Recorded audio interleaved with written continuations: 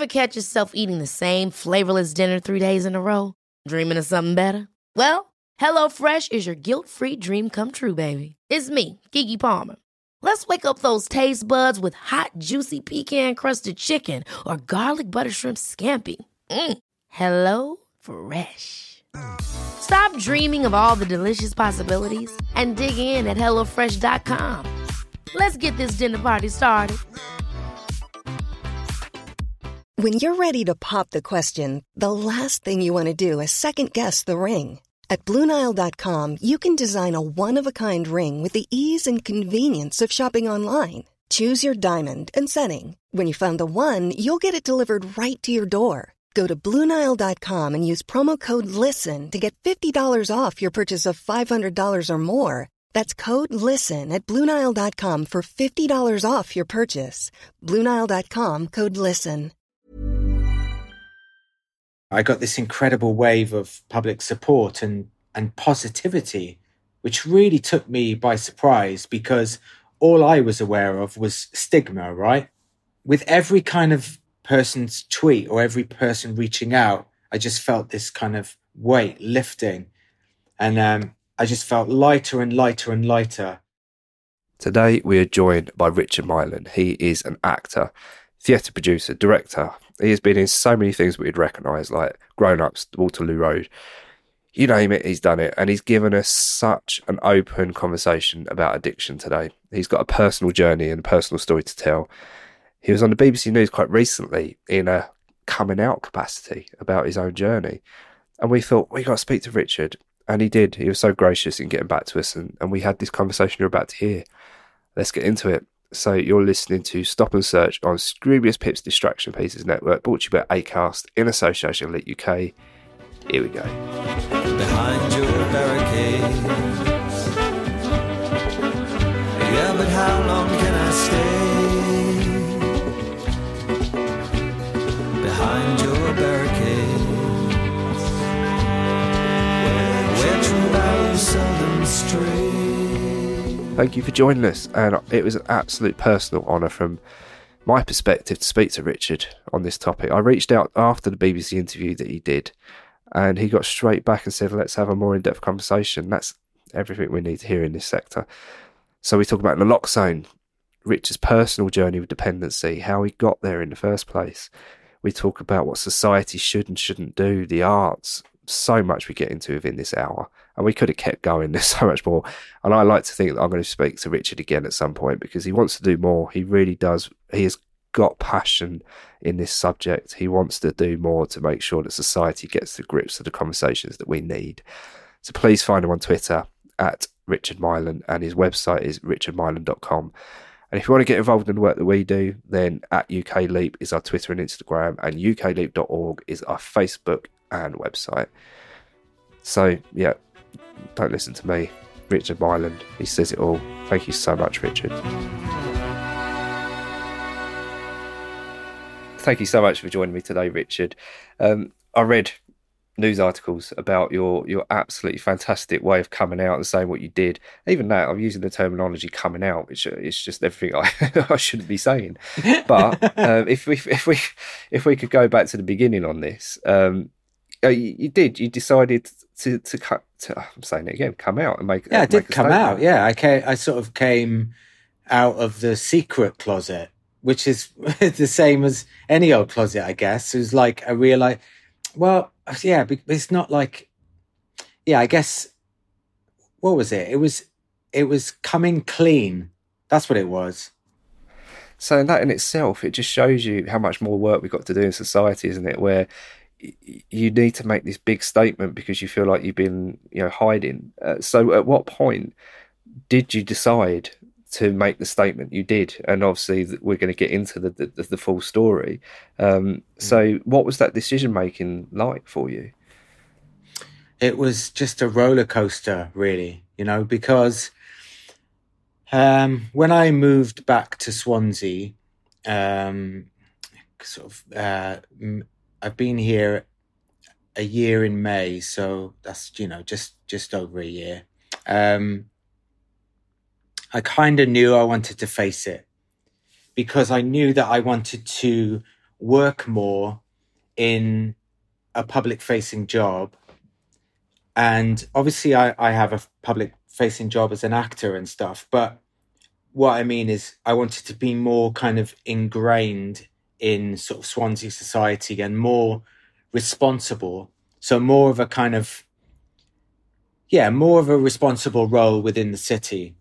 And I knew if I wanted to have that role, I needed to kind of get ahead any negative aspect of my life, of which this was a massive negative. And so it just took me a really long time. I knew I wanted to do it, but then actually doing it it took a long time. And I wrote a play in the first lockdown in 2020 to try and make sense of it all, of that time of my life. And I came to the realization that if I wanted to do anything with the play, then, and coupled with the public job, I needed to deal with it. But then the day I was going to go public, I was here in this theatre, over in the Studio Theatre. There was a journalist from the BBC. I was sat there in that studio space in front of her, empty auditorium, camera, lights. And even then I wanted to pull the plug. And if you see it, you can see that I'm really shiny. It's because I'm sweating. I'm profusely sweating because I'm that stressed out about coming to terms with the reality of it being in the public domain. And I literally just, as I was about to start, I literally wanted to put the self-destruct button and go, no, fuck this, I'm out. So, but I didn't, and I'm glad I didn't, because it ended up being the best thing I could have ever done. That was going to be my next question, was, how was it afterwards when you did that interview? And if it's all right, I'll get you to actually say what that interview was, because obviously we're kind of skirting around the issue. But what was that like? Once you've done the interview, it was in the can, it got released. How did you feel then? Yeah, so the interview was me coming clean about heroin use. So I'm a heroin addict. I'm a recovering heroin addict. And I've been a heroin addict for a huge chunk of my life. So, I've been clean for around 10 years. But I started heroin use in my sort of mid to late 20s, and I'm nearly 50. So it's a huge chunk of my life, right? So it was about coming clean about that, because, I'm an actor, I'm a father, I'm an autism advocate, I'm a theatre maker, I am all those things. But this is one thing that people didn't know about me for obvious reasons.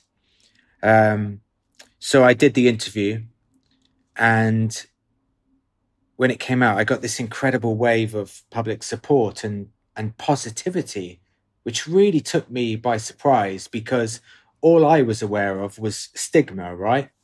With every kind of person's tweet or every person reaching out, I just felt this kind of weight lifting. And I just felt lighter and lighter and lighter. And it was so kind of overwhelmingly positive that I ended up going on the news about 2 days later, because the response was really incredible. But how I felt was more important, because, I felt that it had an immediate impact on my mental well-being, on my mental health. So I wasn't prepared for that, and it was just incredible. So it's really interesting that you say that you had that wave of public adulation, because I personally believe that you do deserve it. It's incredible when you do get a public figure like yourself making such an eloquent case for what you have. So thank you for that alone. But also, thank you. The fact that you give this story, you're a very, very personal account to the public domain. Have you found that you've helped people as well? Because I can imagine from the sector I work in, that just through you making those destigmatizing speeches and ways of terming this issue as well, it does help people inherently. It does. Have you found that personally? Yeah. But you know what? The person it's most helped is myself, right? And what I found is that people have this sort of opinion of me, or they have a perception. You know, like, let's just take my last kind of big telly job, for example. I was the deputy headmaster of a school, and actors tend to be judged by their characters. So that's a person who's responsible, and, you know, heroin addict does not fit into that narrative, right? So what it did was it kind of burst open that preconception, and it challenged people's thinking on what a heroin addict looks like, because people don't really know about functioning addicts. They only know about what they see, you know, on the kind of street, really, and that perception of it. So that, you know, all heroin addicts are homeless and just junkies and no good to society or whatever. But they're, you know, look, I'm one person who went public. There are thousands of professional functioning addicts out there that wouldn't even dream of coming forward. And the point is that, you know, I managed to navigate my work and career, right, through that difficult time. So yeah, it challenged people's thinking, and I guess that's where I think that I've helped. But like I said, the person it helped the most was me. And I don't mean that in a selfish way. I just meant that it surprised me how much it helped me, you know. How much responsibility do you think that your industry has got in painting pictures that aren't stigmatizing? We've had examples recently of feature films with big A-list Hollywood stars that have done the usual stigmatizing things, like, you know, meth mouth, which is a term which is really derogatory, you know, losing your teeth, and of course that is more linked to socioeconomic reasons why you get meth mouth and you do the actual drug. So there's a lot of depictions in the media about, you know, the salacious nature of an addict. Do you think that, being someone that's got both sides of the perspective, someone that's got lived experience, which is so crucial, but also someone that's in the media, how do you think the media and the industry is presenting addiction? Do you think we can improve it? Oh yeah, big time.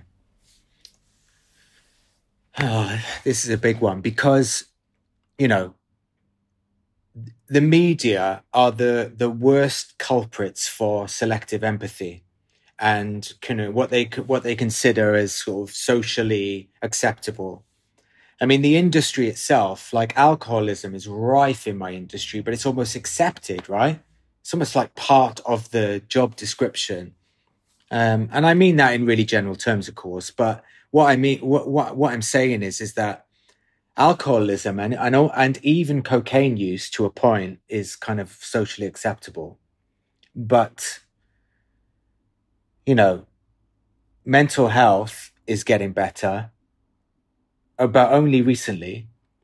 And when it comes to opiates, the industry seems to the shutters come down. And I don't know whether it's because they don't know how to deal with it, but all I do know is that historically, when I was kind of growing up, I don't mean formative years, I mean my early adult life, when I was an addict, I remember hearing stories. There was an actor who was on EastEnders who was outed as a heroin addict, sacked, that's it, never heard of him again, right? No support, nothing, just gone. And then other people that had been outed, nobody come forward because of the fear, right? But people that had been kind of found out were just written off by the industry and therefore society. So they're a massive part of the problem, right? Of why, for the most part, it goes on behind closed doors, and why people don't seek support. And I really hope that we can challenge that. I mean, you know, not me personally, but I'll certainly be part of the fight. But I hope that we can collectively start to challenge that and have kind of really open and honest conversations about levels of addiction and what's acceptable and what's not, and that and how much that is just bullshit, if you know what I mean. You know, that our empathy response should be right across the board, and our immediate need to support, our immediate want to support should be right across the board. Yeah. It's so true. I've got so many notes written down here. One of them is in big letters stigma, because it's something we're going to address as we go along, because it's something that was crucial within your initial statement. But you hit upon a point there that I really like to draw upon, is that you've mentioned, you know, drug hierarchy. You know, someone that has suffered with heroin dependency like yourself feels like they don't get the support, and it was a scary thing to come out and say this, but alcoholism's fine, cocaine use is through every industry. So presumably, you know, and I put words in your mouth, we do need to think in terms of mental health as opposed to a drug hierarchy, surely. Yeah, I think I mean, that's dealing with the root cause of any addiction, is looking at mental health, right? So yeah, we need to deal with that. But also we do have to challenge that hierarchy and call them out on it, call the media out on it when it happens. And, but that's far more complicated. So I guess you make a really great point, because if we just challenge the root cause, then, you know, the conversations around the hierarchy become less complicated, actually. And, you know, like I said earlier, we're getting better at dealing with mental health in general, but in the media, they are getting better. So I don't know, man. I think it's really bloody complicated, but you're right. That's where we need to start, is mental health. This is why I'm always grateful for someone as eloquent and has got as lived experience as what you've got, for speaking and having this conversation, and your initial statement as well, because it's that campaign that you said we need to have, the rolling conversations of getting to the root causes and humanising people. And, you know, as I'm sitting here talking to you, you're a very eloquent person that's got this lived experience, and how can anybody argue with that? Which is why you've been so personable during the process of this whole recording, and it's completely to your it's a real compliment to your character that you can be as open as this. So if it's all right, on that little ramble, I'm going to ask you to kind of go right back to the beginning, and it's just going to be a tricky question for me to ask, because I don't want to be triggering, but how did you begin that choice of, right, I'm trying heroin, what's it going to be like? What was the decision process, and how old were you at the time? So, I mean, we need to go a bit further back. I mean, you know, to start with, right, I remember being depressed when I was a small boy. So, you know, we're talking like 5-6 years old. And I certainly remember being depressed then through my teens. It became worse. So, you know, alcohol and weed, gateway drugs, that was a no-brainer for me, because, you know, my kind of general day-to-day experience was difficult. So I always had to keep busy. I always had to keep working. I could never switch off. And it's because I didn't want to be left in my own head. So, you know, anything that kind of took me away from that, alcohol and weed, I was all for it. So by the time I was 15, 16, I was drinking too much and smoking too much weed. And then came speed, which that for me was more of a, I don't know what that did, but I didn't need something that made my mind race in a way. I needed something to take me out of my mind, you know what I mean? So that didn't last very long. But then, you know, alcohol, I got a job. I went straight from college into the West End. So I was on regular money. I was drinking, you know, you're in the West End, so you're working in the nights, you go out every night, you're drinking every night. And then cocaine came along. So I was taking a lot of cocaine and I was drinking a lot. But again, that's just socially acceptable. Like, well, at least within the industry at that time, and we're talking the 90s here, it was, you know, it was fine. You weren't sort of vilified for doing a bit of coke and drinking, you know, a lot of other people were doing it. It was when I came out of the West End and I didn't have that structure, I guess. And I was used to obviously taking a lot of drugs and drinking, but I always had this kind of like, I'm never going to try like really hard drugs. So, you know, like crack and heroin, I'm never going to be trying those. You know, that's like a step too far for me. But then when I came out of the West End and I had that kind of loss of structure, and I was left then with my own head again, and less money, crucially, and it was like my mental health started to suffer a little bit at that time, which it did. It's in sort of peaks and troughs, but it really started to take a dive. And I remember like one night I'd had a couple of drinks, and you know, a mate of mine had started dabbling in heroin, and I was like, "What the fuck are you doing? What are you doing?" Am I allowed to swear, by the way? Yeah, go for it. Yeah, whatever language you want to put it in. It's a bit late, but yeah, I thought I'd ask. I was like, "What the fuck are you doing? You know, like this isn't you."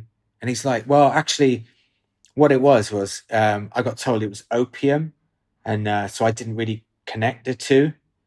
And I kind of believed him, because opium is the same thing, right? But when opium was in our heads at the time was this kind of this sort of Far East kind of thing that you smoked in ornate pipes, and do you know what I mean? And it was like, you know, it wasn't street heroin. So he kind of got duped into it, but obviously he really liked it. So I was like, "Nah, man, you're I don't understand you anymore." And that went on for ages. But then this one night where I'd had a few drinks and I was going through a period of quite a dark time in my mental health, I just went, well, let's just see what this is about then, right? And he put it on the foil, lit the lighter, and the kind of brown powder turned to a brown liquid. And he stuck the kind of foil straw in my mouth, and he went, just chase along as I go along. And I just chased along like that. He said, "Hold it in and then breathe out." I held it in, and when I exhaled, the first words that came out of my mouth was, "Oh fuck," because I knew immediately that I was in trouble. This feeling came over me that just took away all that stuff that I just talked about. It took it away like that. It took all my emotional pain, all my past trauma, everything gone like that. And I felt fucking tremendous. I felt like on top of the world. It was a feeling I'd never experienced. So I was in trouble immediately. Yeah. So there's two things on the back of that spring out. Is straight away, we spoke about drug hierarchies, and you mentioned it there. You know, the fact that believing it was opium, it's something that does exist. You know, we've got a politician who I do respect in Rory Stewart, who famously did opium at an Easter wedding ceremony. But can you imagine, and it got in the media and in the headlines, but can you imagine if it was a politician that was shooting up in a Scottish hotel? Yeah, that's where we're talking about drug hierarchies. Yeah, the perceptions around the drugs themselves are so key to how the media and society hooks onto it. So that's one thing that's sprung to mind. But the other thing is that you've been really eloquent in expressing how, you know, the noise in your head was something that you wanted to get a disassociation from. So therefore, certain drugs weren't helping, like speed wasn't helping that. So the fact that you did find heroin, was that the one that was enabled you to self-soothe and get that disassociation? It was like it did what. Nothing came close. Like, so weed did it a little bit, alcohol did it a little bit, you know, numbing to a certain degree, but this drug is so powerful at dealing with emotional pain and physical pain as well, by the way. So, like, you know, I mean, it's a painkiller, right? It's opium is a poppy derived mood enhancing painkiller. And you know, it's interesting when you were just talking there, because like, yeah, like opium, oral morphine, heroin. Put it this way, when I first tried it, I was like, I need to treat that like a fine wine. Not I can never touch that again, which would have been the kind of rational response. It was, no, I need to treat that really carefully, treat it like a fine wine, which I tried to do for a while, you know. But then my fine wine treats were like going from once or twice a month to once a week, and then once every 3 or 4 days. And it's only when you hit it consecutively, right, that it gets its claws into you. You know, I'd probably done it so 3-4 days in a row, and then found out I was really irritable and like really just didn't feel right. And that was my first experience of withdrawals, even though I didn't fully understand it at the time. But yeah, it did so much for me in that respect, you know, like, I get why people that are really struggling come across that drug and it gets its claws into them immediately. I understand it completely, because it's that exact thing happened to me. One of the things that we don't talk about, and we certainly haven't got the bravery to talk about in society at the moment, is how the drugs themselves can serve a purpose. They can potentially become a raft of survival to some people, especially people in cycles of high dependency because of abuse and because of traumas. Is there any point during your whole endeavours within substance use, was there any point that it did help you and there was rafts of survival within it? Unfortunately, yeah. So what I'll say is that there were periods of my life where my mental health was so bad, it was like crisis point, and you know, debilitating, right? So I often think back on that period of my life and think, if it wasn't for heroin, which is so weird to say, but if it wasn't for it, I wouldn't be here. So like, it certainly numbed my emotional pain enough for me to exist to a point where there was enough time and space to get the other side of it. So like, it was almost like the drug helped me to unplug. And then sort of just, I don't know. It's weird to think about it, but it is true, right? It did serve a purpose at that particular time. I mean, now let's be real about it. I used for many, many years, right? But there was a time where it was that real crisis point. And it saved me then. But then the flip side of that is I would use to the point where I didn't care whether I lived or died. So it saved me on the one hand, and then it would get me to a stage where I didn't care either way. So if anyone's thinking, oh, you know, well, maybe that's my answer to get through some, don't even think about it. Don't even think about it. Because it, you know, regardless of which way you plug in, it will get you to the same point. and that's in a deeper hole than you began with. So I find it interesting what you just said there of the way that you handled your consumption. The fact that you straight away went in with an air of responsibility of, and this, if you used the term yourself, a functioning addict, you used it at the start of this conversation. And that's something that you quite often find, is that you do get people in society that can mask their addiction. They're going to be walking amongst us like a zombie, and that's a ridiculously stigmatizing thing to say. But what I'm trying to get across is that's how society perceives it. Is that you got one addict that is that stereotypical zombie that we see on the streets.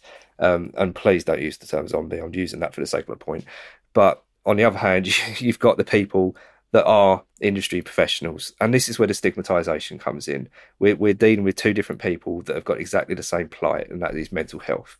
So from your perspective, when you did go in with that air of responsibility and you said it started to break down, did you manage to keep up that self-tempering on your consumption for long, or at what point did it start increasing for you? So I used to use it under the guise of up in the hills. So when I said I'm going up in the hills, it meant that my mental health was taking a dive, and it was an excuse to unplug, right? So my circle of friends knew that I wasn't feeling well and I needed to take some time. That was kind of one way I used to do it, because like I said, it started like a fine wine thing. Slowly got its teeth into me. And then I realized, okay, so I'm not going to be able to just take it and leave it. It's going to have to be periods of time where I'm using, and I'm going to have to manage that time carefully. I have to take things into consideration. What jobs are coming up? Can I do those jobs? Are they in front of the camera? Are they behind the camera, as in voiceover work, or, or R&Ds or script work, or, anything else that an actor might do. Theatre to a point, right? Because I'm just gonna have to just be real about it. But there's a story that there's something that happened to me when I was really young that really stuck with me, right? And that was I went to school in London when I was 12. I went to like dance school, performing arts school. It's called the Erdang Academy. It's still there now, but it was in Covent Garden at the time, and now it's in near Angel. But it was in Covent Garden, so my nearest station that I was using was Leicester Square, and I used to get the tube home every night. And there used to be this homeless guy on one of the exits, and halfway down the stairs he had like a piece of cardboard saying "homeless, please help," blah blah blah, and he'd sit there with his head down. And I'd see him every day. And I was walking down the stairs one day, and it was so weird. He was there like that, and he just sort of looked up and then just went into his pocket like that, and did that and reached out. And there was this guy with a briefcase, literally just did a hand swap thing, like a tenner, and he gave him like a syringe, like sterile syringe in its wrapping that he's obviously getting from needle exchange. And it was a really quick exchange, but this guy had a briefcase and a suit on, and it just didn't marry up. You know what I mean?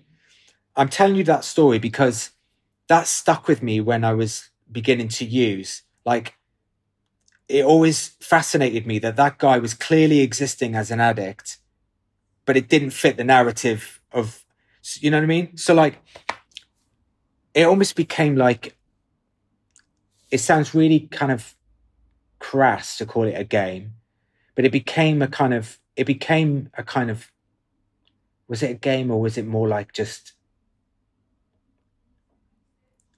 it was like cat and mouse, I guess, but it was more like I was managing in it, right? And God, it's weird. I've not really spoken about this. So I would use it. There would be like this reward mentality. I'd work, earn money, and use for a long period. Clean up, work, you know, and then use. There's this constant battle of like using and getting clean. But then the periods between became sort of blurred. Do you know what I mean? Where like, you know, I'd push the envelope that little bit too far. I'd go, right, okay, I'd go into the audition room under the influence, or like I said, I'd do a voiceover under the influence, and slowly my life kind of started to unravel in that way, if you like. And so then, for whatever reason, they can't quite put their finger on it, but you become less reliable. So your opportunities become less and less and less. And your agent relies on you less and less and less. Yeah. So your periods where you're not working are longer. So inevitably you use longer. And that's kind of what happened to me. Yeah. You know, I didn't have a 9 to 5, so I didn't have that structure. And people clearly exist that way. For me, it was this constant managing exercise. Would you have any, and again, I'm not asking for any kind of whistleblower on this, but we've mentioned that the arts does have quite an appended nature with drug consumption, whether it's alcohol or other drugs. Have you witnessed much of that in your career, of people that have gone through similar things to what you've been through that aren't necessarily being as honest as what you've been? Yeah, a lot. I mean, you know, in terms of heroin use, no, but there are other things that, that people are, you know, it all comes down to, these are people that are just suffering with their mental health, you know, and they're just trying to, you know, medicate against it in whatever way, whether that be painkillers or, you know, or drinking or cocaine use or, you know, even weed to a point. Yeah. Jewelry isn't a gift you give just once. It's a way to remind your loved one of a beautiful moment every time they see it. Blue Nile can help you find the gift that says how you feel and says it beautifully, with expert guidance and a wide assortment of jewelry of the highest quality at the best price. Go to BlueNile.com and experience the convenience of shopping Blue Nile, the original online jeweler since 1999. That's BlueNile.com to find the perfect jewelry gift for any occasion. BlueNile.com. There's never been a faster or easier way to start your weight loss journey than with PlushCare. PlushCare accepts most insurance plans and gives you online access to board-certified physicians who can prescribe FDA-approved weight loss medications like Wegovy and Zepbound for those who qualify. Take charge of your health and speak with a board-certified physician about a weight loss plan that's right for you. Get started today at plushcare.com/weight-loss. That's plushcare.com/weight-loss. plushcare.com/weight-loss. Hey, it's Paige DeSorbo from Giggly Squad. High quality fashion without the price tag. Say hello to Quince. I'm snagging high-end essentials like cozy cashmere sweaters, sleek leather jackets, fine jewelry, and so much more. With Quince being 50 to 80% less than similar brands. And they partner with factories that prioritize safe, ethical, and responsible manufacturing. I love that. Luxury quality within reach. Go to quince.com/style to get free shipping and 365-day returns on your next order. Quince.com/style.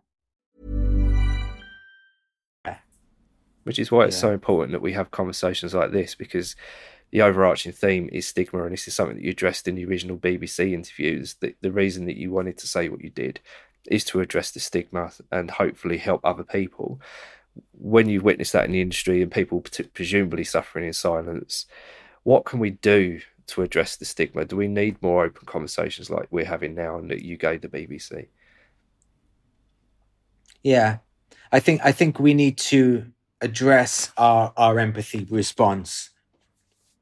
In general, that's the whole of society, right down from healthcare, right down, right? Actually, from the government through healthcare, through right down.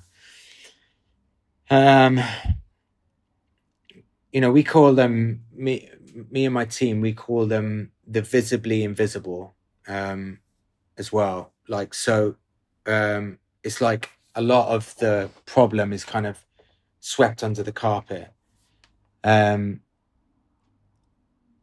But, you know,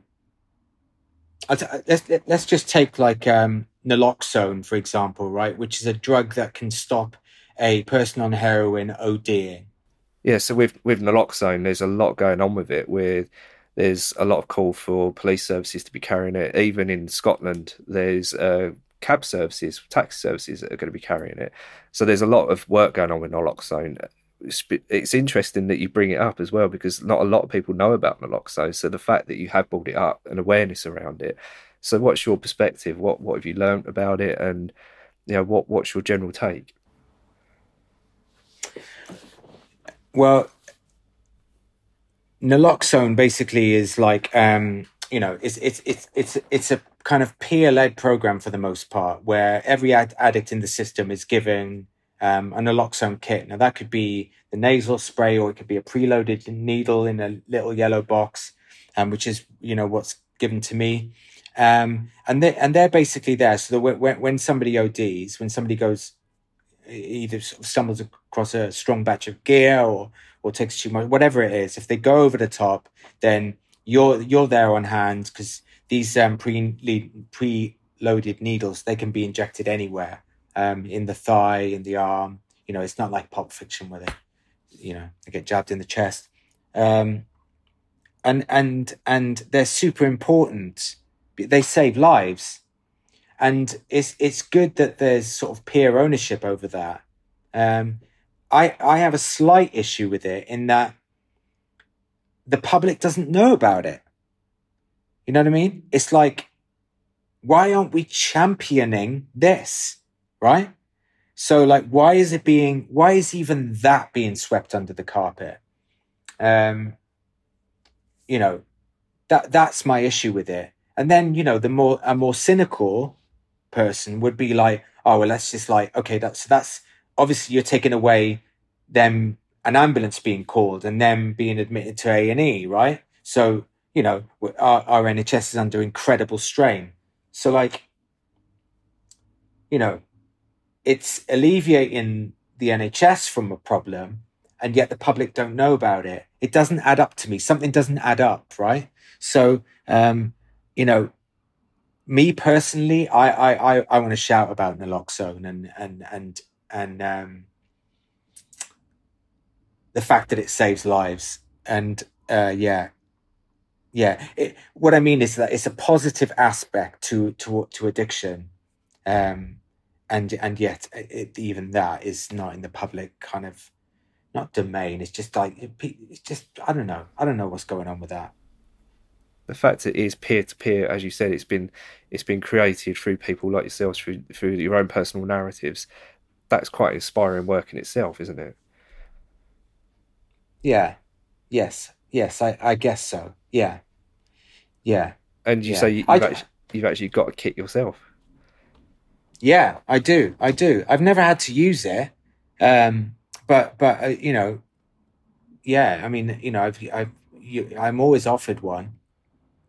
And because obviously you don't use it on yourself, obviously you use it on, like if say, it's kind of like being a first aider in a way. Like if you're walking through the street and you see somebody and they're clearly ODing, and then you've got, you don't have to go through this big sort of learning process it's just a simple jab and that's it. They're okay, relatively speaking, of course. I think it's wonderful, and I think it needs to be championed more. It's the same thing as defibrillators that you see on high streets, and in shopping centres. It's that same first response to save someone's life. In a way, it's the essence, is the most beautiful thing in the world. Is that it dispenses all the stigma at that point, and you just need to save that person's life. That in itself is just so pure, isn't it? Yeah, I think it's really interesting what you say about the fact that in Scotland they're giving it to cab drivers as well, because obviously cab drivers are a massive part of the drug network. In terms of addicts, cabbies need fares, right? A lot of cab drivers will say that addicts, they're quite lucrative for cab drivers, and that's just being real about it. So like, it's funny that you said that, because that makes total sense to me that a cab driver would have it, because the amount of times I've used a cab And the amount of times my fellow addicts, we've all been in cabs, all loading up together, going to some crazy address out in the middle of nowhere and here, there and everywhere. You know what I mean? It's better to pool your resources. So yeah, that just makes sense to me. And you mentioned within that about the government response, and this is something I wanted to ask you about, because within the realm that I work in, the government response has been pretty atrocious. The stigmatisation that's coming with it is just the ex-in Home Secretary has been one of the worst we've ever had. We're talking in terms of let's go after the middle class cocaine users because they're the scourge of society now, and all of these kind of things. How can we change that? Is it going to be a bottom-up style of reform where the conversations that we have in filter in and get up to government level? What's your position on that? I don't know how effective a kind of filter up thing would be, really. I don't know. I think we need something a bit more radical. And I've got to be honest with you, I really don't know what that is. But I think that the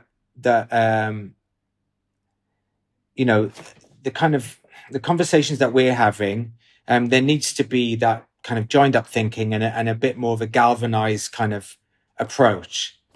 And response. Like, I don't have any answers is what I'm saying to you, right? All I know is that I want to champion all forms of addiction. Champion, that's not the right word. I want to fight for all forms of addiction and the root causes of that addiction, which is mental health. I've never met one person that's in a cycle of addiction that has good mental health. So we've got to deal with the root cause.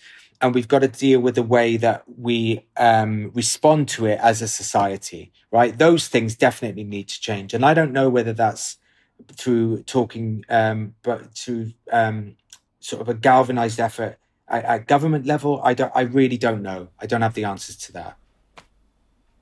As we're speaking, you're in a Swansea top. And we got an audience around the world. So anybody who doesn't know that, you're from Wales. And Wales has got a pretty forward response in when you look at it in conjunction with the rest of the UK. Scotland's coming through now as well, but there always seems to be quite a reasoned conversation that happens in Wales. Have you found that you do get a different response in your home network to what it's like? Presumably you work in London a lot. Is there a disparity on how those two worlds collide and converse?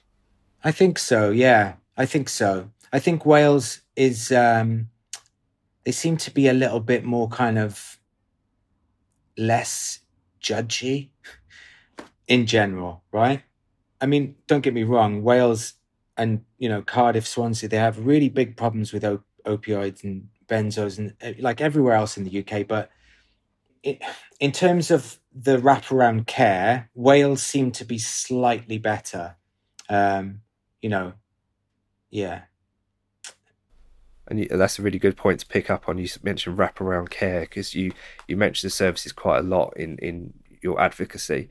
So if you was to design a care program or just a different way of doing things, what would the services look like under your watch? That's quite a big question, I'm fully aware. Well, like there's a company called Advariad and there's Pobble and there's lots of people here in Wales that are doing really great work and they're dealing with the root cause. But then, things like the Buvidal program, which has been massive for me personally, right? I'm on the Buvidal program, so I'm not strictly drug-free. I'm in recovery, but I'm not strictly drug-free. And the Buvidal program is basically buprenorphine. And buprenorphine, what that does is it floods my opiate receptors and stops me craving opioids, but also acts as an antidepressant on some level and keeps me on an even keel. I hope to be free from that one day, completely drug free. But I've got to be realistic. My drug use was so kind of significant that I'm going to need to be on this program for a while. But I started on buprenorphine tablets, and you start off I had to go to the pharmacy every day. The pharmacist used to watch me put it in my mouth, and then, I'd have to go to that pharmacy every day. And then when I was more stable, I used to go once a week and pick up a week's supply. But that continued then for years and years and years. And if I wanted to go abroad, I'd need a letter from the doctor, and I'd need all the right documentation, the right corresponding prescriptions, etc. And I'd have to go to the doctor every 6 weeks, reload, get scripts, take those scripts to the pharmacy every week. So again, like, it's more freedom than the beginning, but then the Buvidal program came into play, and that was life-changing, because the Buvidal program is basically slow-release buprenorphine, a monthly injection. No prescriptions, no doctors, nothing. I go just up the road from here, I go get my injection of Buvidal, and that's slow release into my system and keeps me even for the month, and keeps my brain away from harm on many levels, in terms of mental health, but also in terms of addiction. So those kind of programs, I don't know who started that, but I know that Wales is one of the leaders as well. So it's those kind of programs that gives that doesn't keep addicts sort of compliant and chomping on a never-ending carrot within a regulated system. It gives them more autonomy. It gives them more of their life back. It gives them more control and allows them to reconnect more to who they are, to who they were, to who they are, right? And that, coupled with the kind of therapies that deal with root cause and give you the coping mechanisms, I think it's kind of like a strong mixture of those two kinds of policies that are going to have the biggest impact.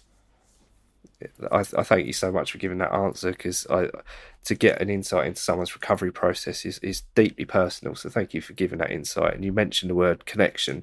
And I quite often quote Johan Hari, a friend of ours, who says the opposite of addiction isn't sobriety, it's connection. And this is what we're broadly talking about now, is that it's not about the drugs. As we mentioned, some people need abstinence. It doesn't work for everybody. Some people need other ways of substitute treatments, and they can work for people not necessarily. It's such a broad spectrum, and that's why you do need these wraparound services that cater for everybody's personalities. So on that broad point, would you agree with that connection is the main thing? How do we get people plugged into being into a happy society, fulfillment within their own body? Is that the root causes here that we need to address? Yeah, 100%. So if we're dealing with stigma, then we're alleviating pressure on addicts seeking recovery for a start, and we're relieving the pressure from that cycle of recovery. So that stigma. But then, like I just talked about, programs that give people a bit more kind of control. But then it's about lifting people up in recovery, right? And going and literally clapping them, whooping them into connecting to who they are. And that's what I want to do here in this city, right? That's what I'm big on, is giving the people that I can relate to, giving them the chance to reconnect to their hopes and dreams, because people tend to be defined by recovery a little bit too much. And I want us to get to a point where, yes, that does define them, but it's more about, like you said, those connections. It's about making those connections, rebuilding those connections, rewiring them back to their hopes and dreams and aspirations, because they can be any age and plug back into that. And I'm a big believer in that. I'm not kind of just, I haven't got my head in my arse about that.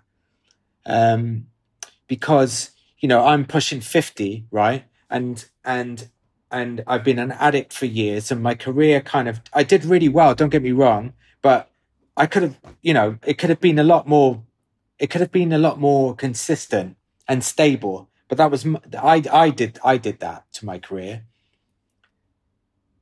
But when I was in recovery, I was like, I'm plugging in, I'm thinking big, right? Why shouldn't I? So, I'd love to start a theatre company. I'd love to run a theatre one day, or help run a theatre one day.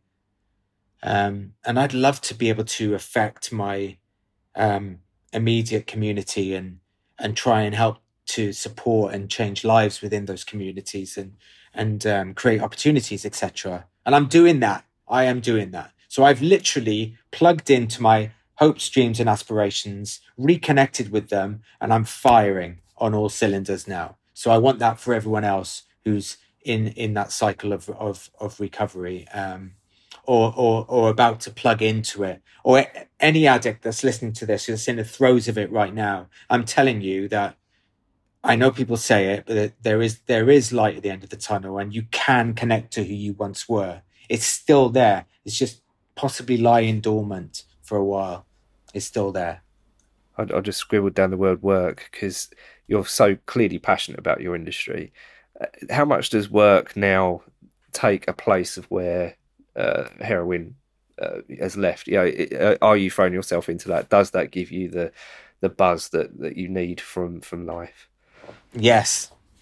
Yep. It really does. I mean, look, I'm effectively doing a 9 to 5 now, right? And I never thought I'd be doing that. But I'm working in a theatre. I'm being creative. I'm creating creative opportunities. I've got more creative control as well, right? Which is what a lot of us freelancers crave, is more creative control. So I'm in the best place ever in terms of my career and personally as well. And it is a drug. It is my drug. I love it, and I'll never stop loving it. So yeah. And if you don't, you mentioned there that your support base as well. If you don't mind me asking, how much did people know about what you was going through in your personal life? Were there people that you trusted, or did you try and keep everybody out of that side of things? Yeah, I really kind of kept people out. There wasn't many people that I trusted. I mean, people just knew, right? Because I couldn't, like the inevitability of it, right? So, like if I'm using, then I've got to score, obviously. So, how do you score? You have to plug into fellow users, and then so they know, and their circle of friends know, and the dealers that you go to, they know, and it just the circle, the bubble gets bigger, right? So there was certainly a lot of people that knew about it. But in terms of me telling people personally, no. There was, because I'd been burnt in my life as well, where I had told people and I'd literally been shunned and let down by people that really mattered to me. And then I met my wife, Tammy, who I told really early on. And she was like, we will deal with this together. And like unconditional love and support, that was the game changer for me. Now, I'm not saying that that's what everybody needs, because, horses for courses and all that. But for me, that was the game changer. That kind of unconditional love and support was something that I'd possibly been craving for most of my life. So, yeah. And she's been with me ever since, and with me every step of the way, and is my rock. And, even sort of, facilitating, well, not facilitating, but supporting me on this new sort of journey where I am now. Not working in a bar, by the way, but in a theatre. Yeah. I'm incredibly lucky to have that. I really am. And I guess that's why I want to help other people. Do you know what I mean? Because I know that my support would be unconditional. Yeah. It makes so much sense. And the lead on from that question was when you did make that statement in the news, it was in May, I think it was. Was there anybody around you that came to you and was surprised or gave you reactions? What kind of personal take did you get? It's kind of a mixture, really. A lot of people was like, okay, now some things make sense. A lot of people were genuinely shocked. But for the most part, they were just like, well done you. Good for you for getting ahead of it. Not getting ahead of it, for owning it. that's what it was, right? I'll tell you this quick story. I was in a place really high up in this city, right? And I was used to being welcomed, and you know, I was talking about those circles of people, that bubble that went out and more people knew. So it filtered through to, you know, and all of a sudden I just wasn't welcome there. And it was literally like a tap being turned off. And that was like stigma in effect, right? And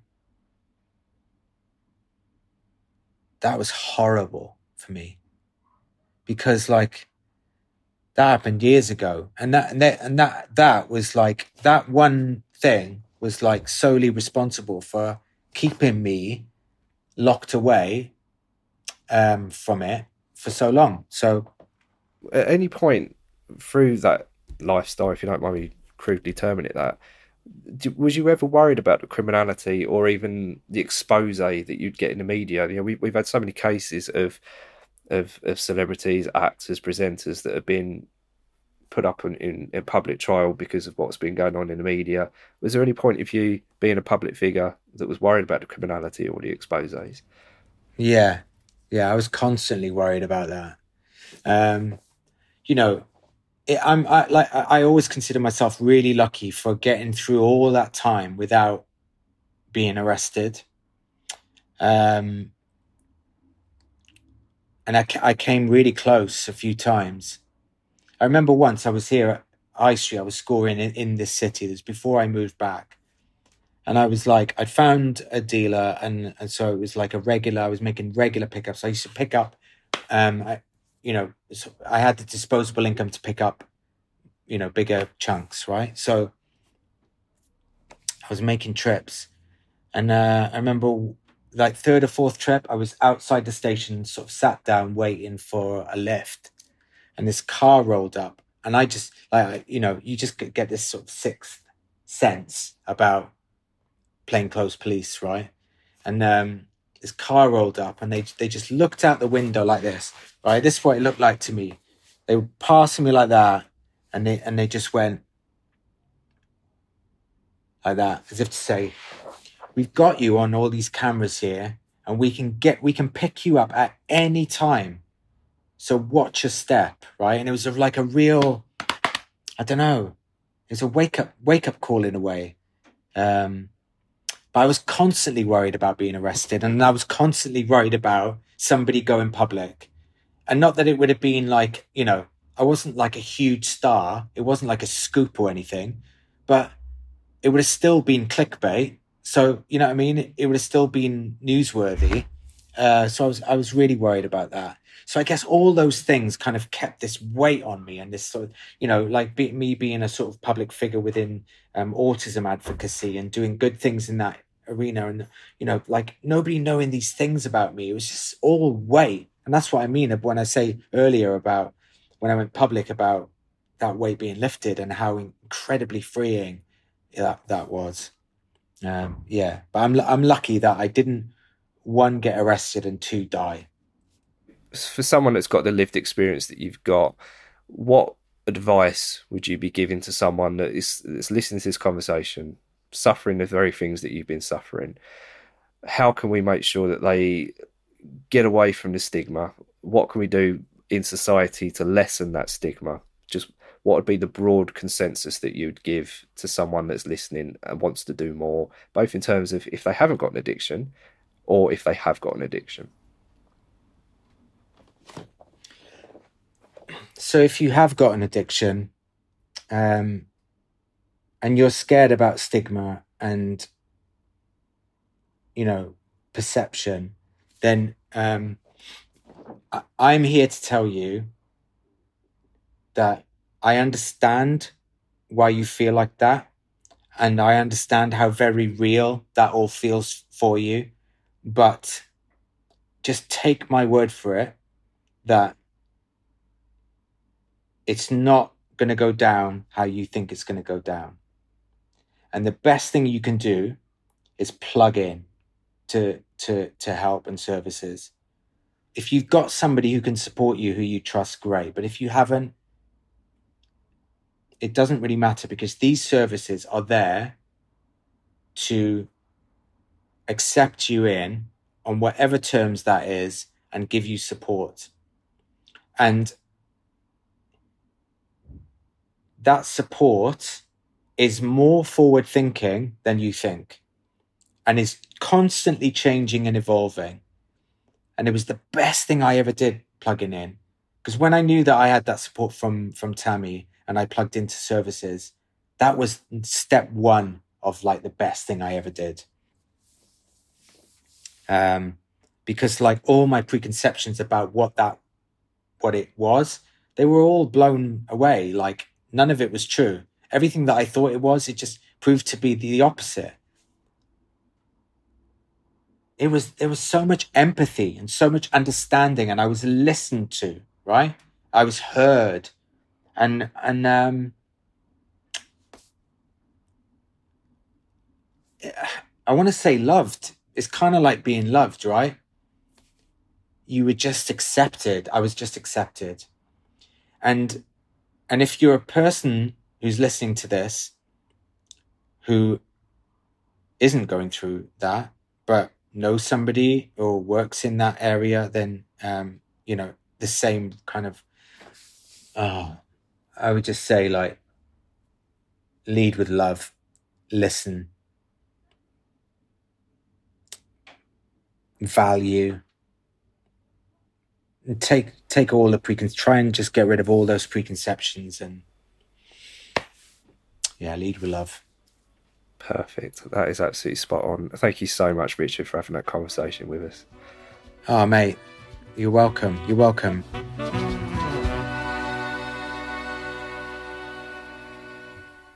It was a real personal privilege to have held that conversation with Richard. That degree of openness and honesty cannot be easy. It must hurt in its own way. So to put yourself out there in a public domain takes a lot of bravery, and I can't thank Richard enough for that.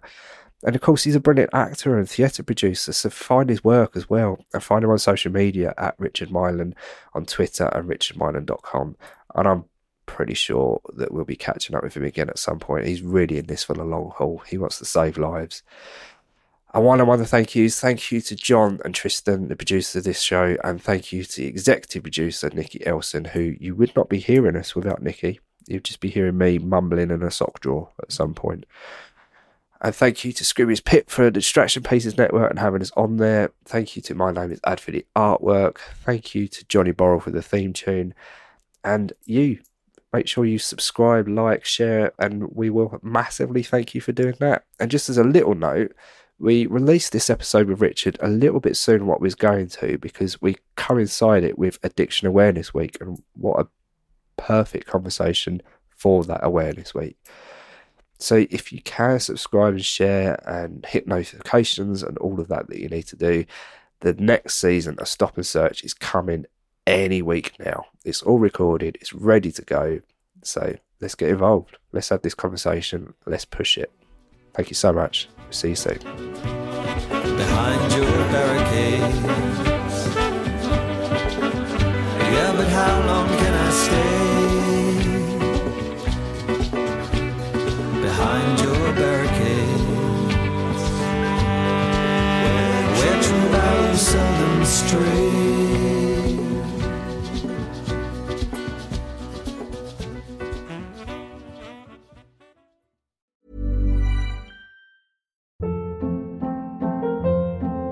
Hold up. What was that? Boring. No flavor. That was as bad as those leftovers you ate all week. Keke Palmer here. And it's time to say hello to something fresh and guilt-free. Hello Fresh. Jazz up dinner with pecan-crusted chicken or garlic butter shrimp scampi. Now that's music to my mouth. Hello Fresh. Let's get this dinner party started. Discover all the delicious possibilities at HelloFresh.com. Even when we're on a budget, we still deserve nice things. Quince is a place to scoop up stunning high-end goods for 50 to 80% less than similar brands. They have buttery soft cashmere sweaters starting at $50, luxurious Italian leather bags, and so much more. Plus, Quince only works with factories that use safe, ethical, and responsible manufacturing. Get the high-end goods you'll love without the high price tag with Quince. Go to quince.com/style for free shipping and 365-day returns.